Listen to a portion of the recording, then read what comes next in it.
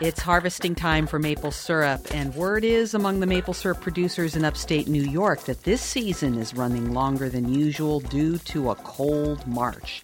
Helen Thomas is executive director of the New York State Maple Producers Association, which represents about 580 maple syrup producers.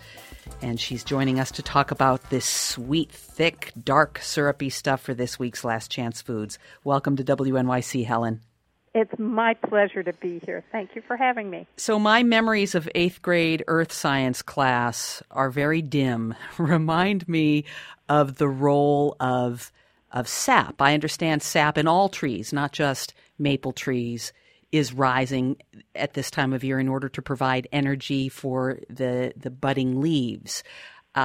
Where does sap come from, and how does temperature play a role in getting it to rise? Oh, you've done very well with your 8th grade memories.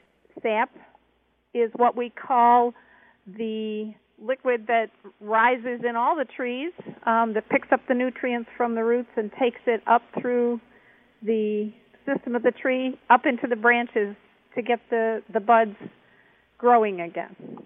And what role does temperature play in getting this sap to start to run? We need to have days that are above freezing, but an optimum temperature is around 40 degrees during the daytime. The tree recognizes that it's warm enough and time to get going when those daytime temperatures reach 40 degrees.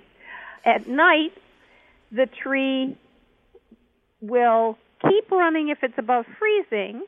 So the very optimum is for the tree to have 25 degrees at night, which then the tree knows to turn off that mechanism, and then that means in the morning when the tree gets warm again, more sap will flow up from the root. Now, this has been a long, cold spring and late winter, but overall, how has climate change been affecting maple syrup production in upstate New York?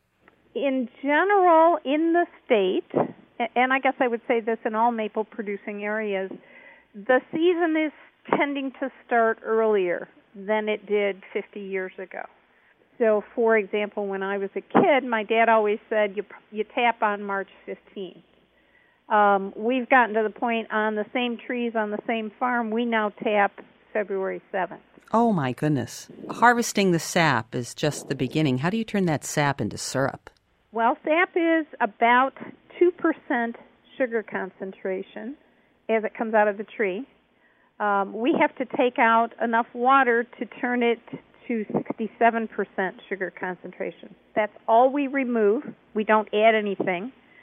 So we have to remove the water. To save energy, we now use reverse osmosis and take off the first percentage of water using a reverse osmosis machine, which is a big energy saver because you're not having to use heat to remove the water.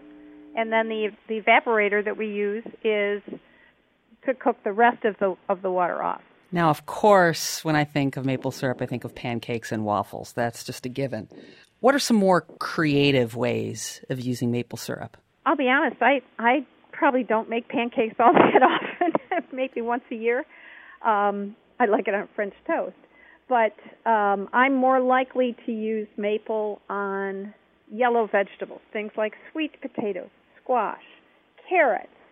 I use it as a glaze. So I'll just put a little on either as a glaze when it's done cooking or in the last 5 minutes of cooking.